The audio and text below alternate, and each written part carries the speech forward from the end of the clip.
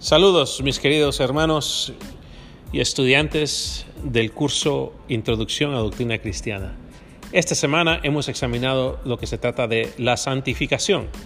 Esta es una obra muy importante del Espíritu Santo y solo quiero recalcar que esto en lo que tiene que ver el pentecostalismo generó mucha controversia porque nosotros creemos que somos santificados y que esta santificación es una segunda obra de gracia. Eso es lo que nos hace nosotros wesleyanos. Somos transformados. La Biblia dice, sed santo porque yo soy santo. Y lo repite en Hebreos, y lo menciona en Hebreos y lo menciona en el Antiguo Testamento también. Sed santo porque yo soy santo. Entonces es muy importante para nosotros como doctrina pentecostal. Creemos en una segunda obra de gracia, que Jesucristo no solo nos salva, y es algo objetivo que sucede, un acto forénsico, o sea, una declaración forénsica de un juez, por ejemplo, que dicta inocente. Y esto, sí, en cierto sentido, Dios es el que trae la salvación a nosotros, pero también comienza también un proceso, y es algo también en lo cual nosotros nos involucramos en esta salvación. Y engranamos nuestras vidas con la dinámica, con la misma obra de Dios, y comienza a transformar nuestras vidas, a cambiar nuestras vidas. Y esto es una segunda obra de gracia. Ahora, hubo una gran controversia dentro de nosotros, lo que somos los pentecostales. Primero, hubo una gran controversia porque los calvinistas, los reformados, no les gusta escuchar esto, porque ellos creen que estamos haciendo énfasis en salvación por obras, y esto no es así. Dios es el que nos salva. Ahora nosotros participamos y nos movemos en lo que tiene que ver la salvación. Es algo muy importante para nosotros participar, que nuestras vidas sean moldeadas, que nuestras vidas sean conformadas a la imagen de Dios, que sean santas. Y esto es algo muy importante que nosotros como pentecostales wesleyanos siempre enfatizamos. Ahora, dentro del pentecostalismo también hay ciertas personas que en el pasado ellos se llaman los pentecostales de obra completa, que ellos dicen, bueno, Jesucristo lo prometió, clámalo en el nombre de Jesús y serás, y se hará hecho. Y esta es una teología que surge a finales del siglo XIX, y hay muchas personas que participaron en eso, pero nada más créelo, clámalo en el nombre del Señor, clámalo como tuyo, reclámalo como tuyo, y el Señor hará la obra, y cree, y ya está hecha, la obra completa. En inglés se dice finished work. Y esa es una manera de ver la santificación. Sí, yo no soy santo, pero yo creo, lo clamo y lo reclamo en el nombre del Señor, y soy santo en el nombre de Jesús. Entonces, esta es una manera también diferente de entender la santificación. Y los pentecostales wesleyanos creemos que es un proceso, y que es algo que nosotros tenemos que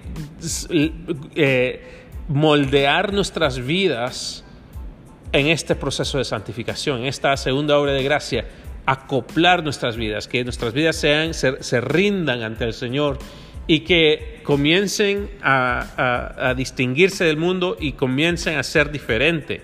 Eso es lo que nos hace a nosotros pentecostales wesleyanos. Y no solo creerlo y clamarlo en el nombre del Señor, pero también es que mi vida de veras experimente esa transformación de Dios. Y hubo también otra controversia acerca de la santificación, que la santificación es algo progresivo y la santificación es instantánea. Hay un momento de crisis, y entonces nosotros llamamos a eso una dialéctica. Una dialéctica es una negociación, o es un movimiento de conversación entre instantáneo y progresivo,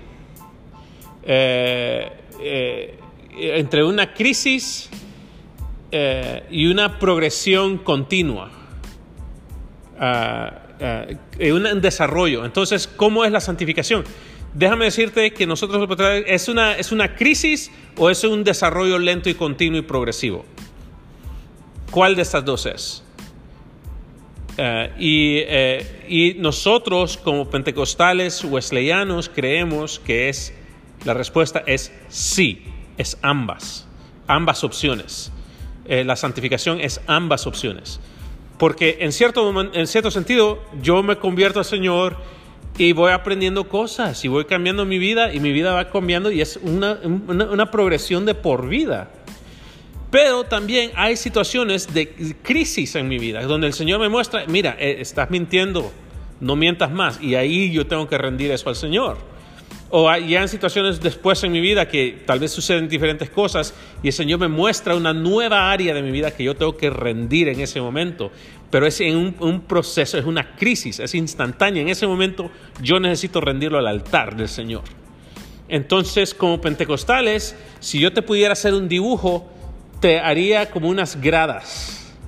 Que las gradas van subiendo progresivamente, pero cada escalón es un momento de crisis donde vamos moldeando nuestras vidas más a la santificación que el Señor quiere para nosotros. Entonces, estas cosas son lo que nos hacen a nosotros wesleyanos, lo que nos hace a nosotros así, de esta manera.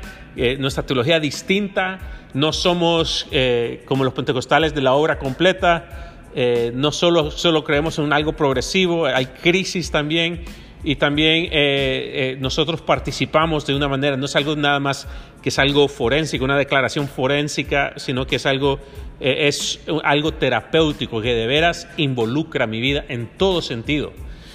Y eso nos hace a nosotros muy distintos a diferentes teologías, diferentes ideas.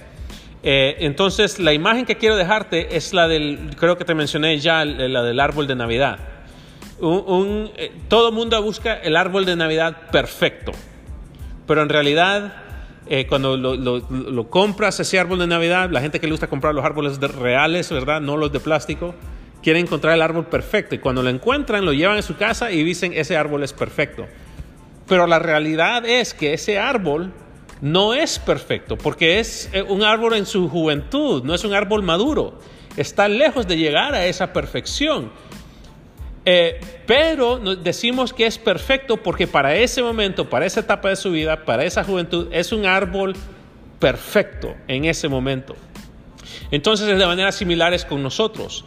Nuestras vidas no son perfectas en ese sentido, no ha llegado a la perfección, todos estamos en camino. Pero yo puedo moldear mi vida, que en cierta manera en mi niñez pueda ser considerado un buen cristiano, un cristiano perfecto. Que en mi juventud pueda ser, para esa etapa de mi vida, yo pueda vivir una vida que agrada a Dios. Y en la vida adulta y también en la vida de tercera edad, yo pueda moldear mi vida para cambiar mi vida y ser más a la semejanza de nuestro Señor Jesucristo. Y el Espíritu obra en nosotros. Y nosotros creemos que la sanidad final viene, porque el pecado también es como una enfermedad de la cual nosotros debemos ser sanados. Wesley usó la imagen de la sanidad para describir cómo nosotros somos santificados, como una enfermedad. El pecado es una enfermedad, en su naturaleza es como una enfermedad, y nosotros necesitamos ser sanados de esta tendencia a pecar. Y también somos sanados de esa tendencia, pero también somos sanados físicamente, y de ahí viene nuestra teología de sanidad divina. Así que son muchas cosas que podemos hablar, que podemos conversar, pero yo quiero hacerte esta pregunta hoy. ¿Cómo le explicarías a alguien en tu iglesia? Yo sé que hemos hablado muy, muy profundamente acerca de esto. Has diseñado una muy buena ponencia acerca de la santidad. Pero ¿cómo le explicarías a una persona y no solo digas sométete, porque eso es lo que mucha iglesia dice, sométete, hermano? No, pero ¿cómo explicas entonces la santidad? ¿Cómo explicas este proceso de santidad? ¿Y cómo explicas esos momentos de crisis que tenemos? ¿Cómo lo explicarías a una persona que asiste a tu iglesia? Bueno, espero que estés bien. Al momento me encuentro aquí en las montañas de Virginia, al oeste de Virginia, cerca de Virginia del Oeste, disfrutando del otoño. Espero que te encuentres bien y estaremos en contacto después de esta semana. Solo faltan 2. Dios te bendiga.